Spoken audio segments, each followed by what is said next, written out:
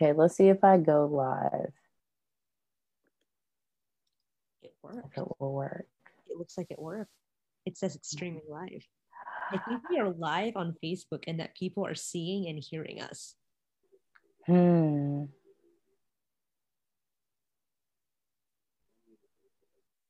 Mm, let's see. Maybe we're here. Maybe this is everyone. It says that we're streaming live on Facebook. So after a few minutes of technical difficulty, it looks like it worked. Thank you to the full set team. Hello, good evening, everyone. Sorry for the delay. I am Nandi K. I'm special guest hosting the full set tonight. I'm so excited to be back. Um, Dee Dee is on vacation this week, and we love to see it. I hope everyone has donated to Dee Dee's self care fund while they take this time off. And as usual, I'm super excited. I told you I might be back, and I'm happy to fill in while Dee Dee is getting some much needed R&R. I'm super excited about our guest today. Lydia XZ Brown is a disability justice advocate, organizer, educator, and attorney, strategist, and writer whose work largely focuses on interpersonal and state violence against the multiply marginalized disabled people living at the intersections of race, class, gender, sexuality, nation, and language. They are policy counsel at the Center for Democracy and Technology, adjunct lecturer in disability studies for Georgetown University's English department, and policy and advocacy associate at the Altruistic Women and Non-Binary Network. They are also founder and director of the Fund for Community Reparations and for Autistic People of Color's Interdependence, Survival, and Empowerment. Most recently, Lydia was named to Gold House Foundation's A100 list of the most impactful Asians in America for 2020. Congratulations. Their work appears in numerous scholarly and community publications, and they've received many awards for their work, including from the Obama White House, the Society for Disability Studies, the American Association of People with Disabilities, the Washington Peace Center, the Disability Policy Consortium, and the National Council on Independent Living. Welcome, Lydia. So happy to have you. Hello, how's it going? Thank you so much for inviting me and for hosting, Nandi. It is great to share this space with you. I am excited for this conversation, but of course, given the awful fuckery of the world we live in right now, I'm overall pretty stressed and exhausted and overwhelmed. And, like most of us, I am not doing great. And I would be lying if I said otherwise. I'm so glad you said that because I was going to ask you how you've been doing during COVID. How long have you been quarantined in your part of the world? How's it going? Any new hobbies? What have been your quarantine phases? So I have been pretty much in mostly very strict quarantine since about the middle of March. I have now seen a handful of people that I don't live with outdoors with masks on, generally at a pretty far distance. In one case the other day, at like 100 feet away, we couldn't actually really hear each other. So Mm. there wasn't much of a point to that particular exchange, but we tried. And during quarantine, I've just been working pretty much in the same way as I have beforehand. For many of us who are able to do work that it is possible to do virtually, which of course I recognize that in itself is a form of privilege, that not all Right. jobs or types of work can be done in a virtual way. But in the category of those of us who are doing that kind of work, many people would have thought, oh, you move online, then you're going to be able to take it easy. Well, it's the opposite. Now there are Yeah. days where I might have 12 straight hours of Zoom meetings, one after the other, that I didn't have before, because now that we can't meet in person, people just want to do everything on Zoom. They wanted to see people's faces. And there's so much racism and ableism wrapped up in these expectations of how we show up, of how we engage, of how we do work, where before the quarantine, I would still sometimes find myself working up to 18 hours a day, but that wouldn't be necessarily every day. Usually Right. I'd work anywhere from like 8 to 12 hours a day, which is in itself inhumane and unsustainable. And Mhm. now, just to be able to keep my head above water, and in a situation where unfortunately my partner and I have been put in not a great financial situation, even though we're privileged in many ways, we're still struggling in others. And I'm now working sometimes up to 18 hours a day regularly and almost never have the opportunity to take time off because I constantly have to be doing something.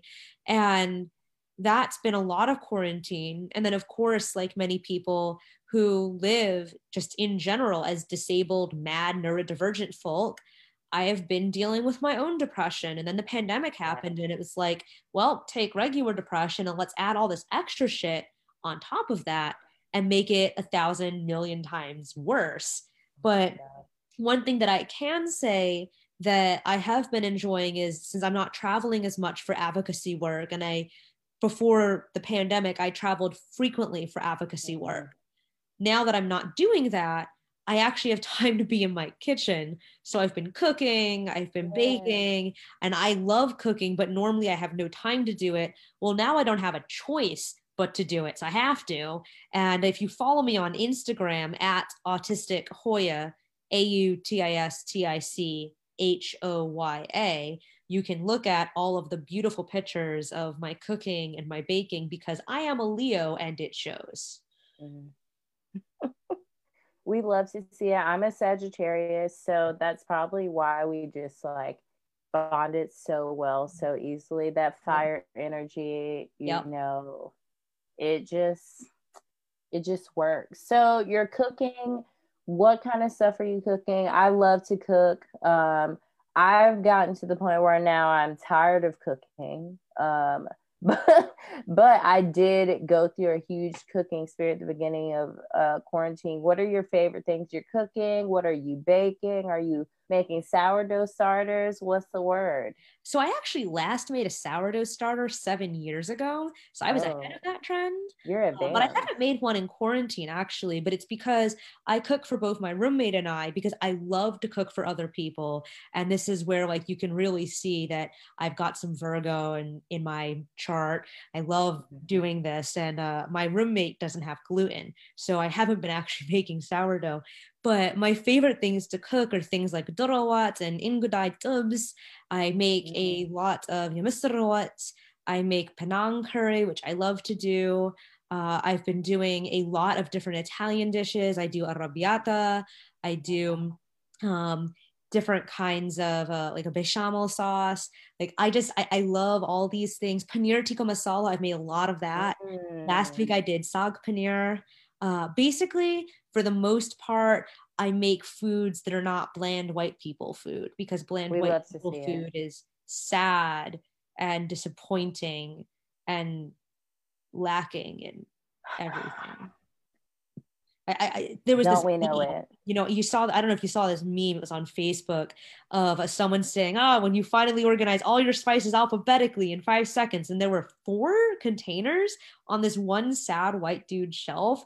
And I looked at that and I was like, you have four spice. What? Because that makes sense, right? 5 shelves or drawers that are double stacked with spices and herbs. And I have a whole cabinet. There's no less than at least 8 things going into any particular dish, if not many more. Because I mean, if you only have 4 spices, what are you making? I mean, well, you know, white people love salt and pepper only. And then so like what else do they use? Like red pepper flakes. And then what else? Supposed to be exotic. Very spicy. Very spicy for them. And then what would the 4th one be? Like Italian seasoning or something? Like maybe if even that. It might just a tragic spice. Parsley. Maybe. Oh, it might be parsley. Parsley.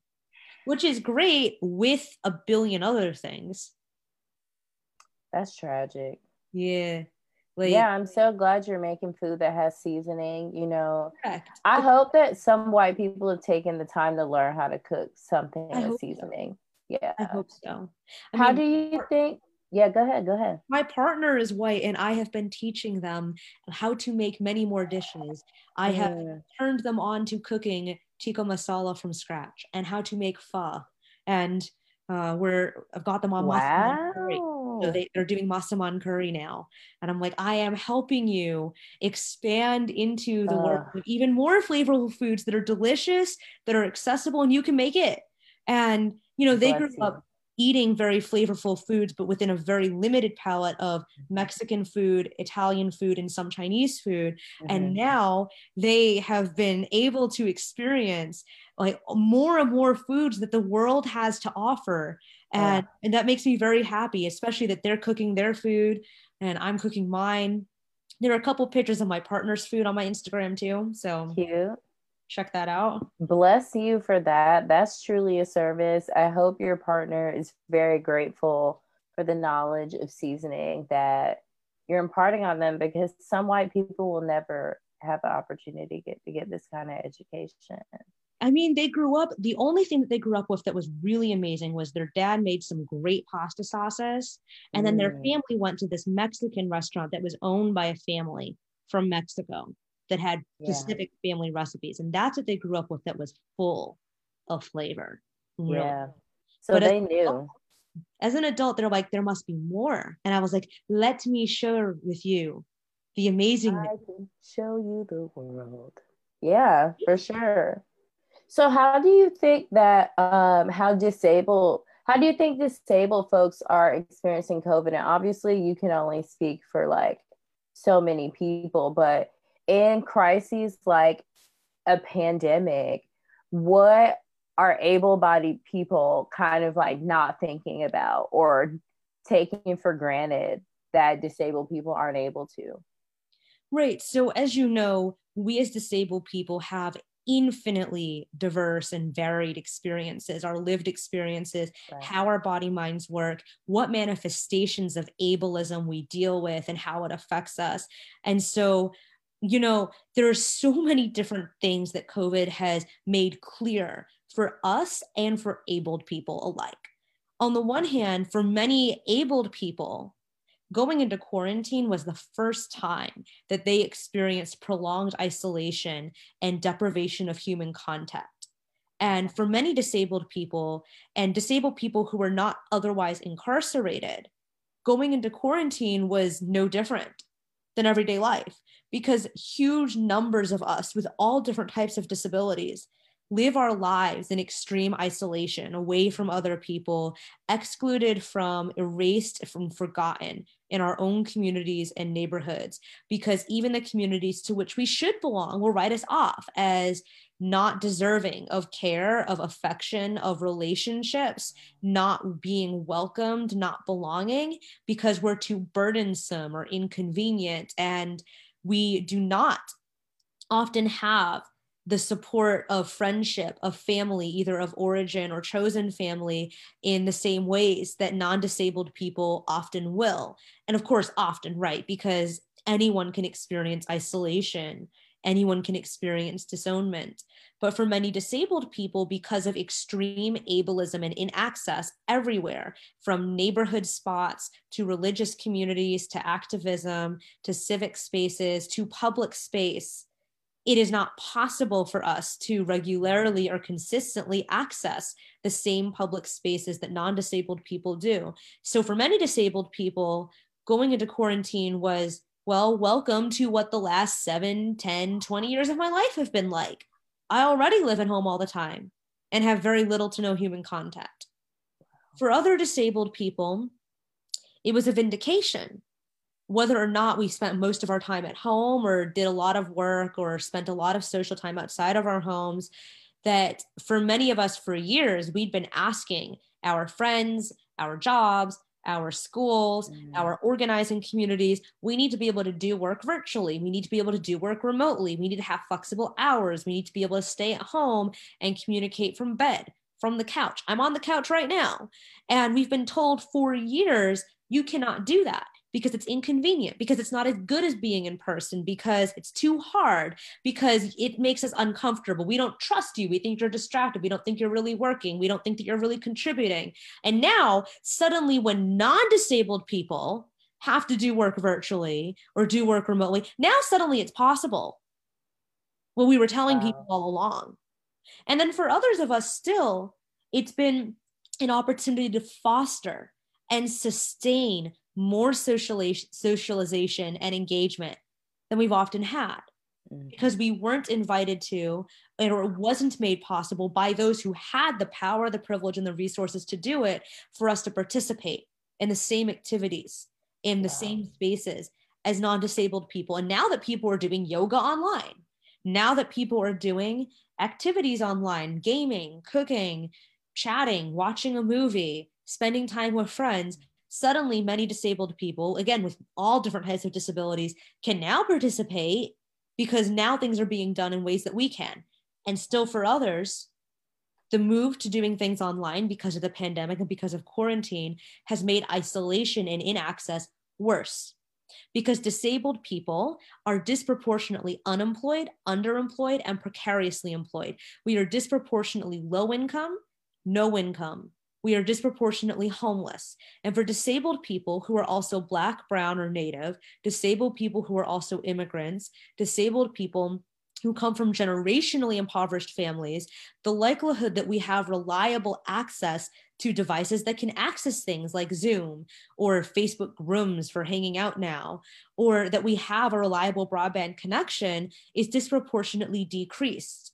And so the increased reliance by the entire world to do everything virtually, even including essential government services, for example, has meant that disabled people at the margins of the margins, in many cases, are even more left out and shut out at the same time. And this is all before we even look at what this pandemic has done for our community and done to our community beyond our interactions and our move to doing online or remote programming. We see all across the country that hospitals and even some states have revealed information about medical triage policies that literally decide how to ration medical equipment and medical treatment. In other words, to decide which people's lives are considered worth living and therefore worth saving. And there was a widely publicized case just a couple of months ago out of Texas of a Black disabled man, Michael Hickson, who went to the hospital to seek treatment for COVID and was denied treatment because doctors decided that his quality of life was not worth living because he is disabled, and therefore they would not provide him treatment, and he died. And to be more accurate, let me be very clear with my words, they murdered him. He didn't die passively. They murdered him. And Michael Hickson is not an anomaly. He's simply the person whose name is now at the center of this story.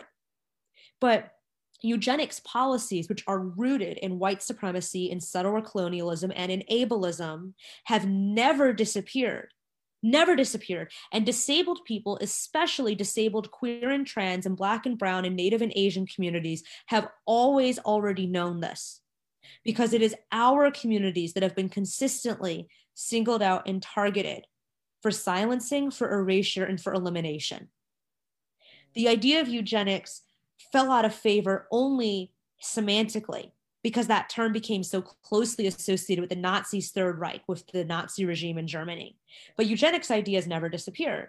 Eugenics has just simply taken on different forms, but it continues to be the quote unquote progressive science, how to improve the human race, which really is to say how to improve the productivity and the reproductivity of white, abled, moneyed people, and how to prevent the rest of us from being able to participate, from being able to exist, to live, to breathe in the same ways. And this pandemic has simply laid bare what our communities already knew, that we were already deemed to be expendable and disposable, because our body minds were already labeled not valuable, not worthy, broken, defective, disordered, that we were already written off as human refuse.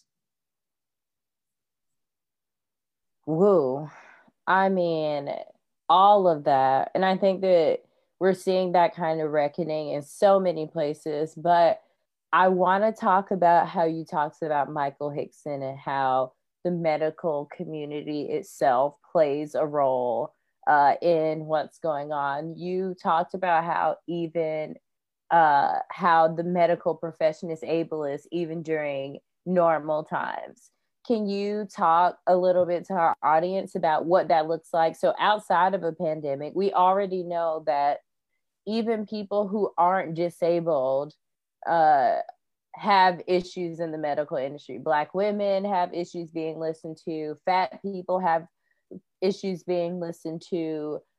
So if you talk about people who are disabled, what is that like outside of a pandemic? And how does ableism function in the medical community? Ableism is connected to every single other oppression that exists.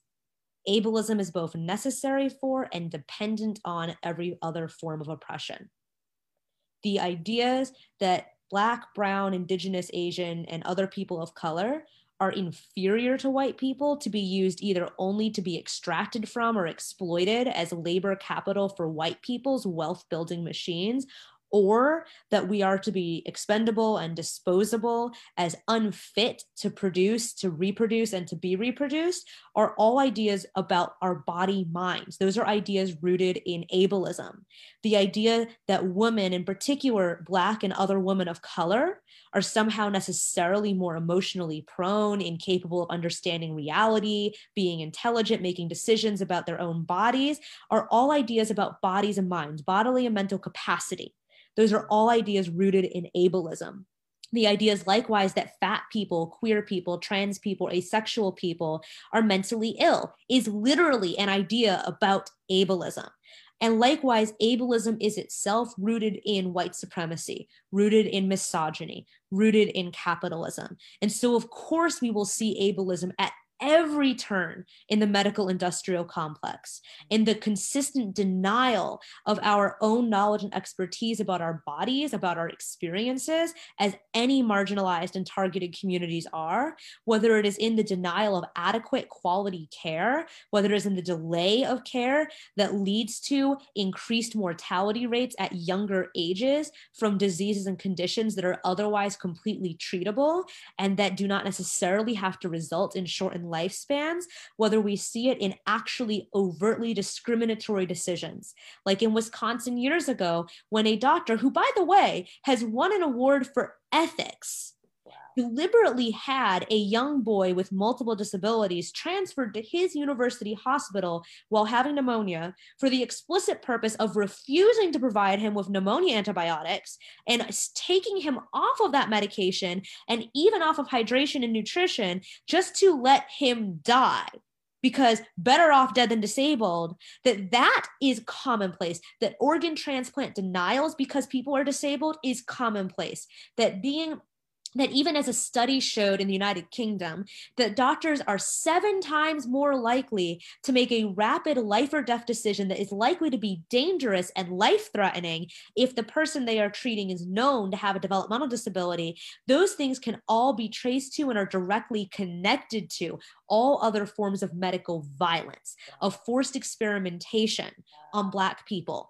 on incarcerated Latino women, on Asian immigrants, on communities of color throughout the United States, on genocide against Boricua people, of Native people in the mainland United States, of how the United States deploys weapons that cause mass disablement by funding violence by the Israeli military in occupied Palestine, by what we did by dropping napalm in Vietnam, by what we did by dropping nuclear bombs on Hiroshima and Nagasaki, by what we've done in our own country, by where we build oil pipelines, into whose land that goes, into which places the highways are constructed, displacing Black and brown impoverished families into the neighborhoods that now have the highest rates of air pollution and of cockroach infestation because of deliberate neglect by slumlords that lead to increased rates of lifelong respiratory disease. That all of these forms of environmental racism and of deliberate medical neglect and overt medical discrimination are all connected to colonialism, to white supremacy, and to ableism. Wow. So we talked a little bit before we went live, and I told you I'm very new to disability justice. Like I watched a documentary and I was like, wow, I'm really missing that. So I want to thank you so much, because it's easy to draw connections and say, oh, these things are all connected.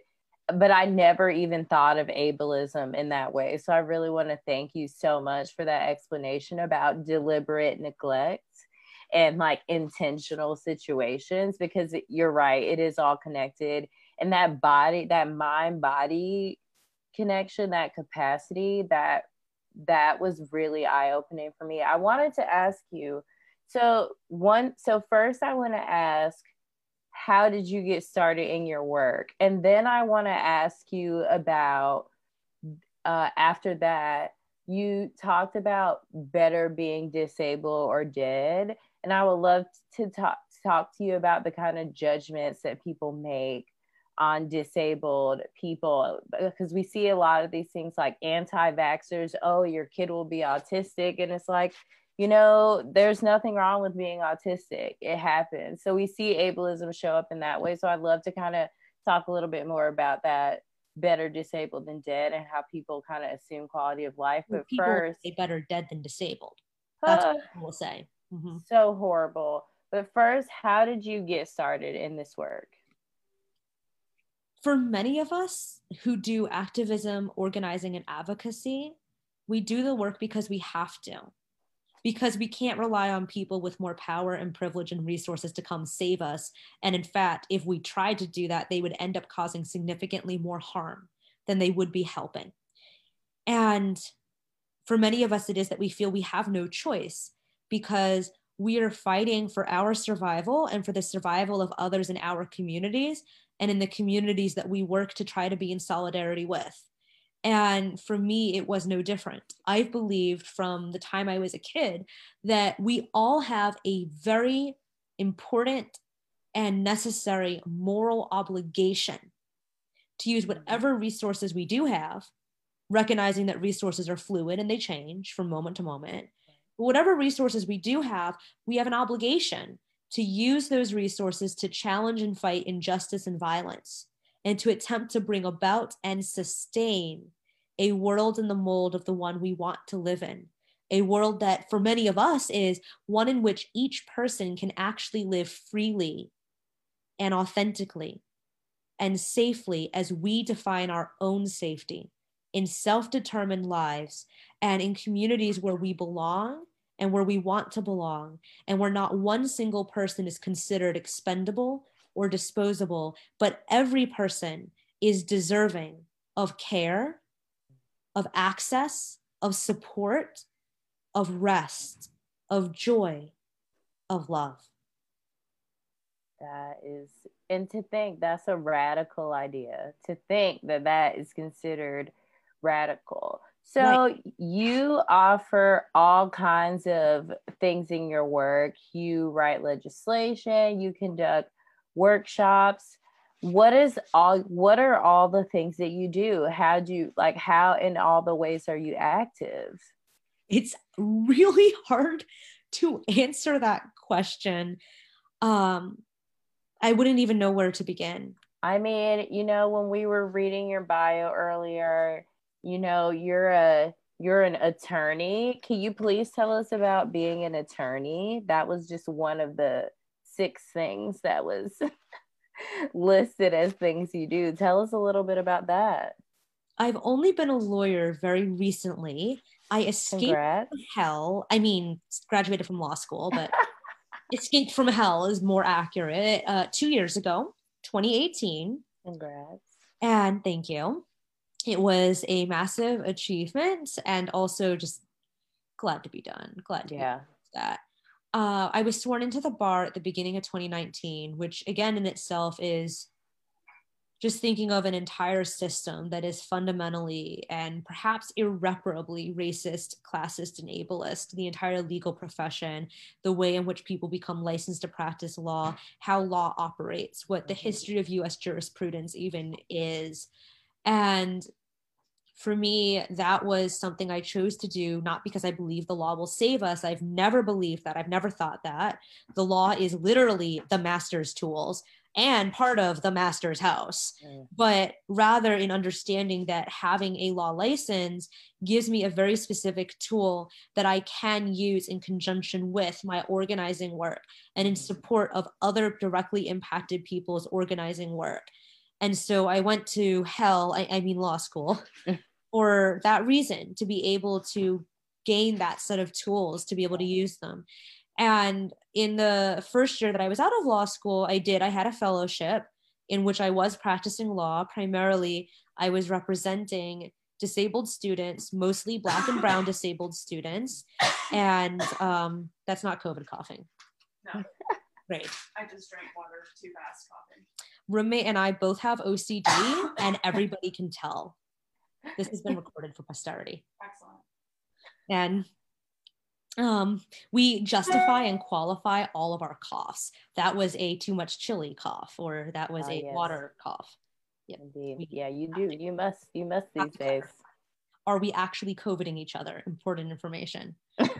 So during that fellowship, I represented disabled students who were mostly Black and Brown disabled students who were all facing some form of criminalization and denial of access from their schools related to being disabled, and often disabled and negatively racialized at the same time.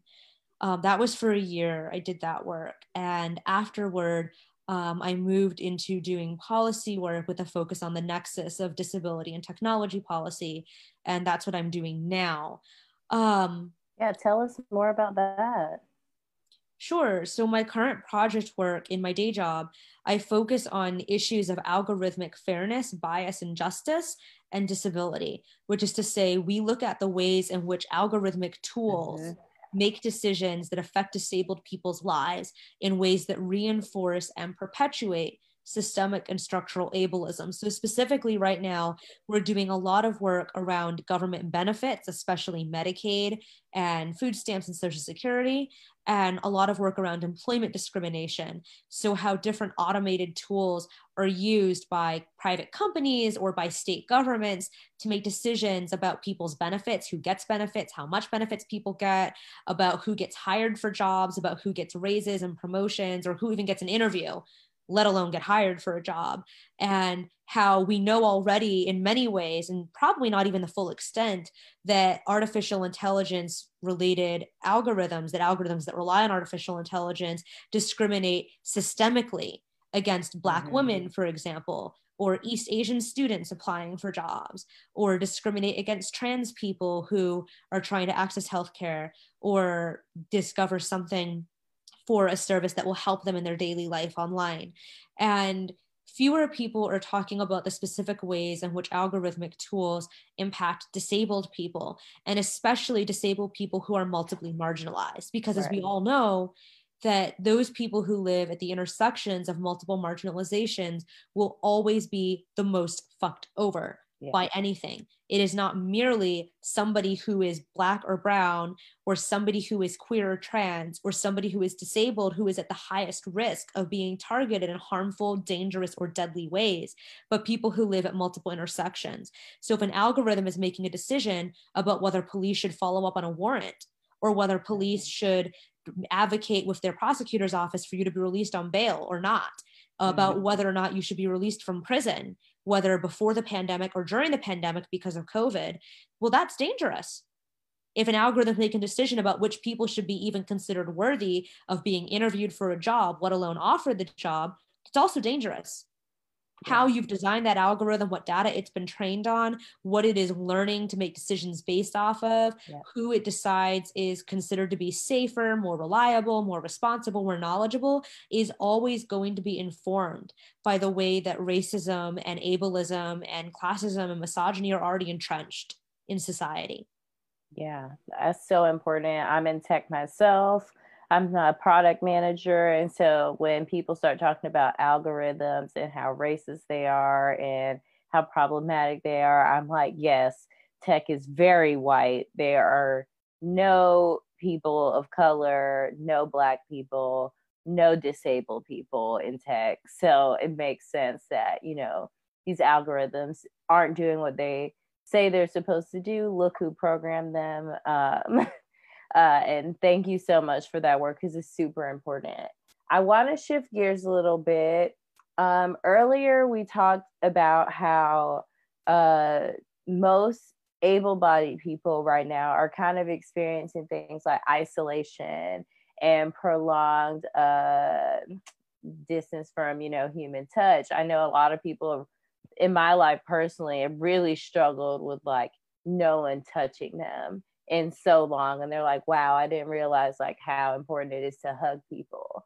Can you talk to us a little bit more about kind of things that people misunderstand about neurodiverse people? And then specifically, one of our favorite watchers who happens to be on vacation this week and also hosts this podcast wants to ask about disabilities enhancing care in romantic relationships. So how relationship dynamics can be affected by disabilities. Oh, you're on mute. Whoops, forgot that. Let's go to the first question you brought up. S.E. Smith and Mia Mingus, who are both disability justice writers and thinkers and advocates, have written about skin hunger in the disability context. That is the need for most people to have physical human contact. And that's not necessarily sexual. It can be sexual, but it can also be completely non-sexual contact. But that we need contact with other people to survive. And what that looks like is different from person to person. Some people require in-person contact with people to emotionally survive and to thrive. And other people simply need to know that people they love are available, even if they can easily and happily go months without actual direct contact. But everyone needs some level of contact to survive in some form, to some degree of frequency, with certain defined sets of people or specific people. And for disabled people, again, like living with isolation, for many of us, skin hunger is a normal part of life, especially for many physically disabled people, for many people with certain chronic illnesses who may be in bed for large parts of the day, for weeks, for months, or for years, and for many people with intellectual, developmental, and psych disabilities who are incarcerated in disability institutions, not to mention disabled people who are incarcerated in penal institutions, who are deprived of affectionate, caring contact, whether literal contact that is physical or more metaphorical, other forms of contact. And the need for contact is something that many people do not understand until they are deprived of it. And it's like that with many experiences, people who experience a certain kind of privilege. And the privilege of being able to see people you love and care about is just that. We all do not have that privilege for many reasons, because of poverty, because of national borders, because of incarceration, or because of disability. When you don't have that privilege, but you had it before, you suddenly understand what it is that you have lost and can no longer access. And it unfortunately does not engender enough empathy in as many people as you'd like to think. People who are accustomed to power, privilege, and resources, even when suffering a temporary loss of some of those privileges, usually do not use that as a spur or as a reason to then develop a solidarity politic, but instead use it to simply focus in on their own experience of deprivation or of lack without understanding the broader context of what that means, in recognizing that there are other people for whom that has been a lifelong deprivation or denial. To speak to the other question that you ask about what disability can mean in the context of a caring relationship, and particularly a romantic one, well, first of all, that's a whole millions of hours long conversation that we could have. Sure. Well, what that means. And there's everything from the conversation about how all of us live with some form of trauma, interpersonal trauma, collective trauma, historical trauma, and that when people who survive trauma are in relationship with one another, it can be really hard and messy to work with that. Not because being a survivor of trauma means that we're inherently broken or toxic, none of that bullshit. But because when we've survived trauma, it changes the ways that we relate to other people. And when multiple people are in a relationship with each other and have survived trauma, it can mean that we have to navigate one another's traumas and our own work on our own trauma in the context of that relationship. That can make things very difficult, especially when, for example, receiving care is often fraught with trauma. Because for many disabled people, it was our caregivers, parents, siblings, professionals, teachers, doctors who were our first abusers. Wow. And so needing and receiving care, which often for many people may be at least in part done by a partner, even if the person has the privilege and the resources to access professionalized care, can be fraught with tension, can be fraught with trauma dynamics. Then there's whole conversations about sensory needs, about conflicting access needs around communication, around sensory access, around sexual contact for people in sexual relationships, for whom that is an important form of intimacy. Yeah. Then there's conversations around what it means to trust people with our experiences, when for many of us, being open and vulnerable about disabled experiences often is a way for people that are predatory and abusive to take advantage of us.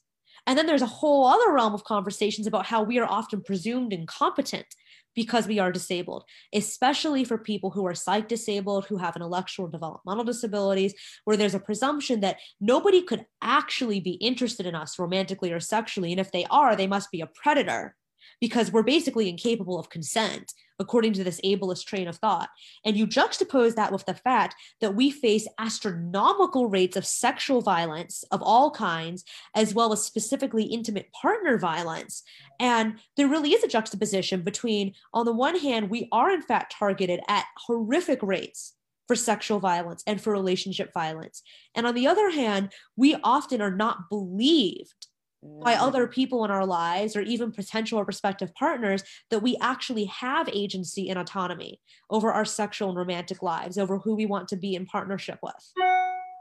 Wow, I'm so glad you brought that up, because that's a perfect segue into the next thing I want to ask you, because you've actually written about how sex education and violence prevention fails to educate people who are neurodivergent, and it kind of creates harmful stereotypes about people. Just like you said, it creates harmful stereotypes that they're incompetent, that disabled people don't have their own agency. Can you talk a little bit about how sex education is failing disabled people and why that is so harmful to the disabled community? Many disabled people never get sex education because, again, it's assumed, well, you couldn't ever have sex because you're incompetent, basically, and or nobody would ever actually want you. So they're just not going to get sex education. Or for other disabled people, it's, you'll get sex education, but it's all in the form of safety, because we assume that the only sexual contact you'll ever have is through sexual violence. And you're never going to have consensual sexual contact, so why bother? Or if we are talked to about consensual sexual contact, firstly, it's almost certainly guaranteed to be extremely heterosexual centric, cisgender centric, presume that everyone is straight and cis, and often done in this very paternalistic way. Like, I remember a sexuality romance class that I went to meant for autistic teenagers, where, again, teenagers and young adults. So it was 16 to 22-year-old people in this class, right? 16 to 22-year-olds. And the teacher was saying to us, going to talk about green light relationships, yellow light relationships, and red light relationships. And I was like, did we just turn 3 years old? What happened? Do you think we're 3? What is going on here? I don't comprehend, but I don't like it. And, you know, I didn't even get the worst of it by any means, but many disabled people don't get sex education at all. Or if we do, it's terrible. It's paternalistic. It's condescending. It presumes our incompetence. It reinforces the idea that we will never be able to have or exercise sexual agency or autonomy over our own lives. And this is dangerous both because we are more likely to be targeted for sexual violence and sexual abuse throughout our lifetimes, and because we deserve to have information about how to make safe, healthy, risk-informed decisions about our own sexual experiences in our lives and our relationships. And when you deprive people of that information in any context, no matter whether the students are disabled or non-disabled, queer or straight, trans or cis, white students or students of color, you are setting them up to make risky and dangerous decisions that are not safe that do not lead to having the ability to understand how to set boundaries for oneself, how to take informed risks consensually, to know what consent is, how to practice getting and receiving and giving consent. And that is dangerous. Mm-hmm. Yeah, for sure. I don't know if you saw the show on Netflix. It was set in the UK and it was a dating show for neurodivergent people. Did you see it? I saw this and I have not watched it, and I have absolutely no desire to, because I wouldn't suggest it based on just like listening to what you just said. About one thing that I did notice about it, and what you brought it up here, is that it was very cishet assumed. And they actually sent one of the girls on a date with a guy. And at the end of the date, she said, I just like girls better. And they hadn't even given her any options to meet women at all. Obviously, they probably didn't even ask. right. And eventually she did go on a date with a girl and it was cool. But when you bring that up, that's something that I think more people need to think about when you talk about agency, because that's such a universal thing to have control over what you do. Everyone should be able to control their own lives. They should have autonomy over what they do, or they should have a choice about who they want to give that choice to. Mm-hmm. And so I wanted to ask you a little bit about respectability when it comes to disabled folks. Do you find respectability in a way that disabled folks are expected to act?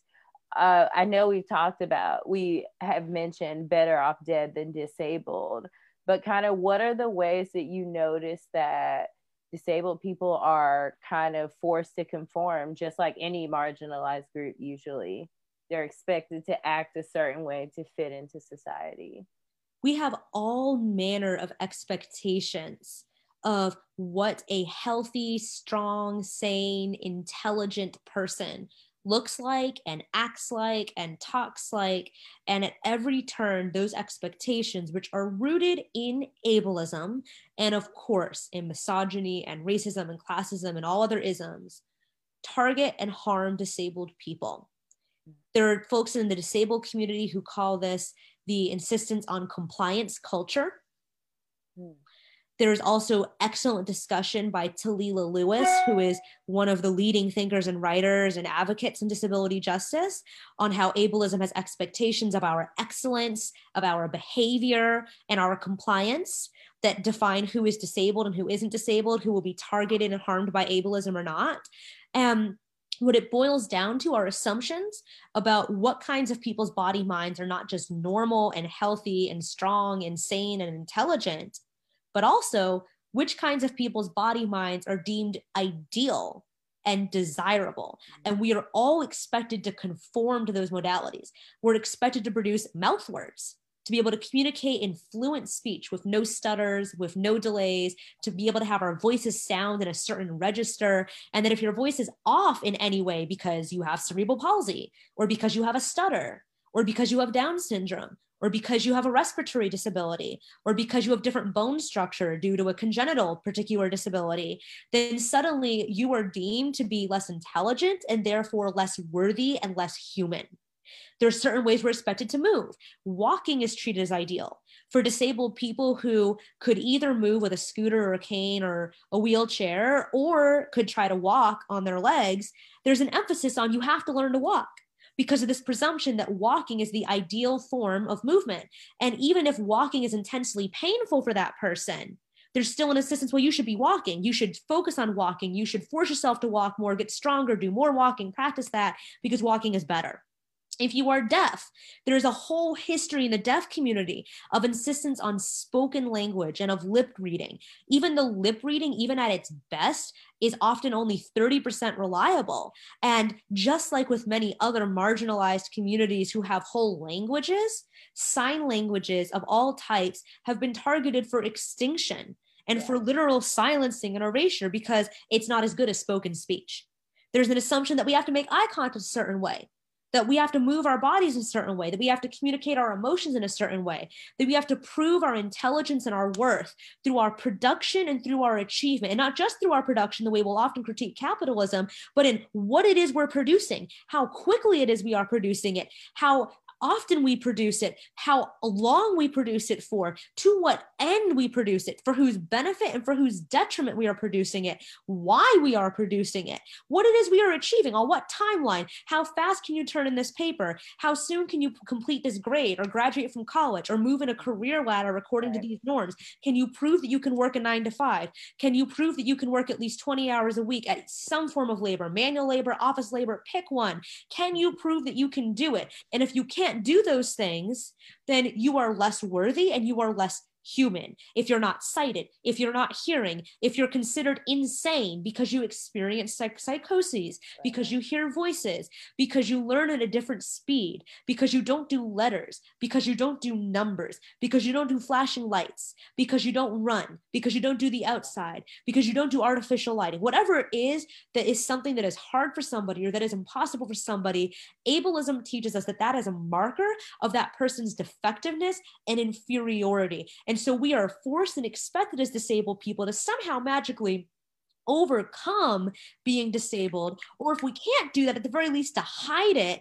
And if we can't do that, then that in itself is used as evidence and justification for our inferiority and for violence done against us, both interpersonal violence by caregivers, by parents, by teachers who will restrain and seclude, who will electric shock as punishment disabled people, or at the systemic and structural and societal level, and who hospitals give care to or deny care to, and who is targeted for mass criminalization and mass incarceration, and who is deliberately deprived of healthcare, of housing, of the basic resources necessary to live, to breathe, to exist. Woo. So that was everything. And you said something really, really important about how disabled people constantly have to prove their worth. And I think that the way you just illustrated that shows how much all these struggles are interconnected, and the capitalism, right, jumps out. Like, your worth is totally based on if you can contribute within society's standards. And like you said, if you cannot, they use that to prove that you're absolutely worthless if you can't overcome. There are, and even just thinking about that dating show I watched, in television and in media, we so often see this narrative of disabled people overcoming. There was a really controversial episode of Queer Eye where they... I heard about it. Yes, where there was a man in a wheelchair. I'm pretty sure he was a shooting victim. He's a paraplegic. His counters were too high. You know, they did all these things, right, to try to help him out. But one thing they did not do, instead of helping him or saying we need to make things more accessible, there's an example when he goes to the grocery store and he says, you know, I can only reach certain things. So those are the things that I buy because that's all that I can reach at the store. And the problem was that the cooking person, Anthony, taught him how to make ingredients from the things that he could reach instead of addressing the accessibility issue.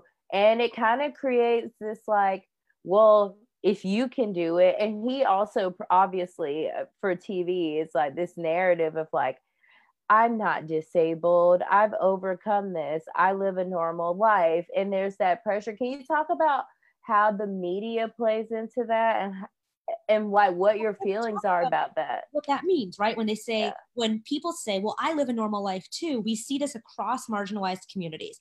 People in marginalized communities who have the most power and privilege, that is the white moneyed degreed gays, the white moneyed degreed disabled people, whoever it is in any particular community that has the most power and privilege within that community, will often appeal to those who have the most power, privilege, and resources by saying, I'm just like you. I'm normal. See gay people get into committed marriages and live with the white picket fence and the 2.5 kids too. We participate in the American dream. We fight for America's nationalistic wars too. Or like whatever it might be, disabled people, especially white disabled people, will be very quick to say, well, we can work too. So you should respect us because we can have a job, which is tying our worth to a definition that is only recognizable under a capitalist definition, which is we get to count as valuable because we proved we were worthy under capitalism, rather than I'm a valuable person because I'm a person. And so appealing to that idea of normality only works if we accept that status quo, that is, that oppression as it is, will and must remain as it is forever. And that is dangerous and it is deadly, always for the most marginalized. Because when we talk about disability in society, it is so easy for people to want to jump into the feel good, what we call inspiration porn or inspo porn. Yes. Sure. The stories of, well, look at this disabled person who finished grad school and they now got married and also they climbed Mount Everest. Like that is so inspiring and heartwarming. Well, here's the reality. We do not exist for your fucking inspiration. Disabled people do not exist to make non-disabled people feel the warm and fuzzies, which really just come down to a feeling of you should feel better about your sorry life because, hey, at least you're not disabled, which again reinforces the idea that to be disabled is this awful bad thing that non-disabled people will pat themselves on the back about because, well, look, those disabled people made the best of their bad situation, so I really shouldn't complain about anything now because I don't really have anything in my life to complain about. And here's the thing, disability is not this individual private thing that some people can somehow magically overcome.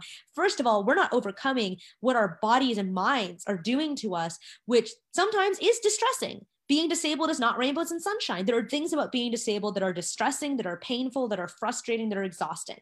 But largely what we're dealing with is having to overcome people's ableism. It is to overcome people's ableism. And the hyper-capitalist insistence that we focus on individual people gives permission to all of those who have privilege to forget about the role of oppression, to exculpate themselves, to absolve themselves of responsibility for our collective complicity in ableist oppression. Because if we think about disability as someone's private issue to overcome, and we can applaud them if they overcome it and they achieve something that we recognize under capitalism, we no longer have to take responsibility for all of our part, including us as disabled people, in perpetuating ableism and ableist values. Because ableism is everywhere. Yes, it is. You are preaching, Lydia. I hope people are getting this word tonight because I think that a lot of people in the movement are like this piece about ableism, I feel is not integrated across everywhere and isn't talked about. So I'm so glad that we're talking to you tonight. I want to ask you about one last thing. I want to end the night on a little positive note. Thank you so much for joining us. So right now you are raising money for your tarot deck. I am. Can you tell us about it? I am creating a full tarot deck, and it is in the Rider-Waite-Smith tradition. Okay. And it is focused on offerings and wisdom and genius and brilliance of disabled Black, Brown, Indigenous, and Asian people of color. Yes, we love and it. I am intending to create and bring this art and writing into the world as an opportunity for disabled people, especially disabled people of color, to recognize and witness ourselves, our lives, and our wisdom in healing practice, privately or in community with others, and to bear witness. And as Mia Mingus says, to leave evidence that we existed, that we struggled, that we lived, that we loved, that we cared, that we survived. We and I say we a lot, and it's a habit that I should probably break out of eventually, but it's probably because most of the projects I work on are deeply collaborative. Yeah. And this one is primarily something I'm doing on my own, but is still nonetheless collaborative in other ways, and that I'm constantly learning from and inspired by other people's work as practitioners of tarot, of cultural workers and artists in disability justice space, as educators, as healers. And so, it is collaborative in that sense. But I set an initial goal to raise $8,500 to cover the initial costs of production, of doing the artwork, of time, and of labor. And we reached that goal amazingly. And now I'm looking at trying to fund some additional stretch goals to be able to offer at least a little bit of money as a thank you. It might even just be a small amount of money to disabled people of color who I'm be asking in the next couple of months if they would be willing to model for the artwork on some of the cards. And to be able to fund production and publication of some decks to be gifted to disabled people of color who are impoverished, low income or no income, and wouldn't otherwise be able to buy a copy.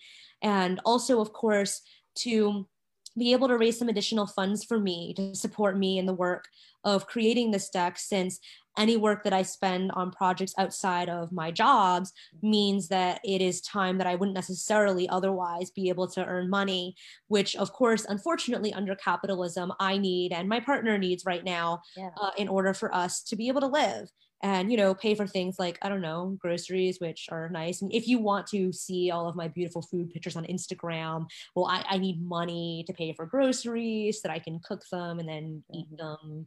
There is a bit of a cycle there. But we're doing that now, and the campaign is live still. I think we have another 9 days left in order to try to meet those stretch goals.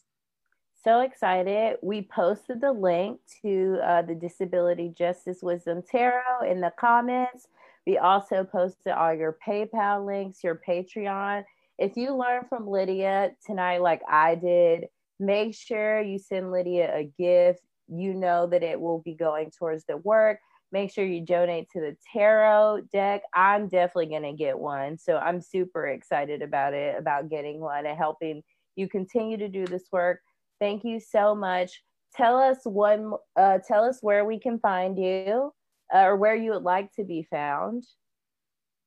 I can be found best ranting at 4 a.m. on Twitter, or in a post-pandemic world, if I'm in your city, I'm probably in an Ethiopian restaurant. I have an entire separate blog that is just a fan blog about Ethiopian food because it is my favorite kind of food on the entire planet.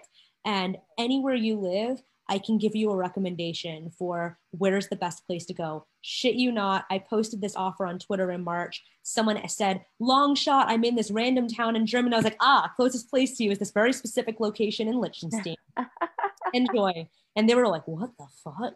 So I can tell you where to get your amazing Habesha food. And bonus, the vast majority of Ethiopian restaurants are owned by immigrant Ethiopian women. So you'll be supporting a Black woman-owned business most of the time if you go get Ethiopian food.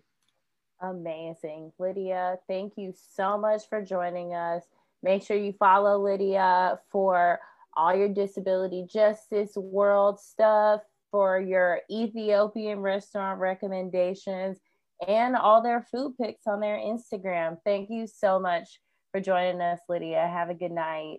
Thank you so much for having me, Nandi. It was awesome to talk to you. Thank you. Good night.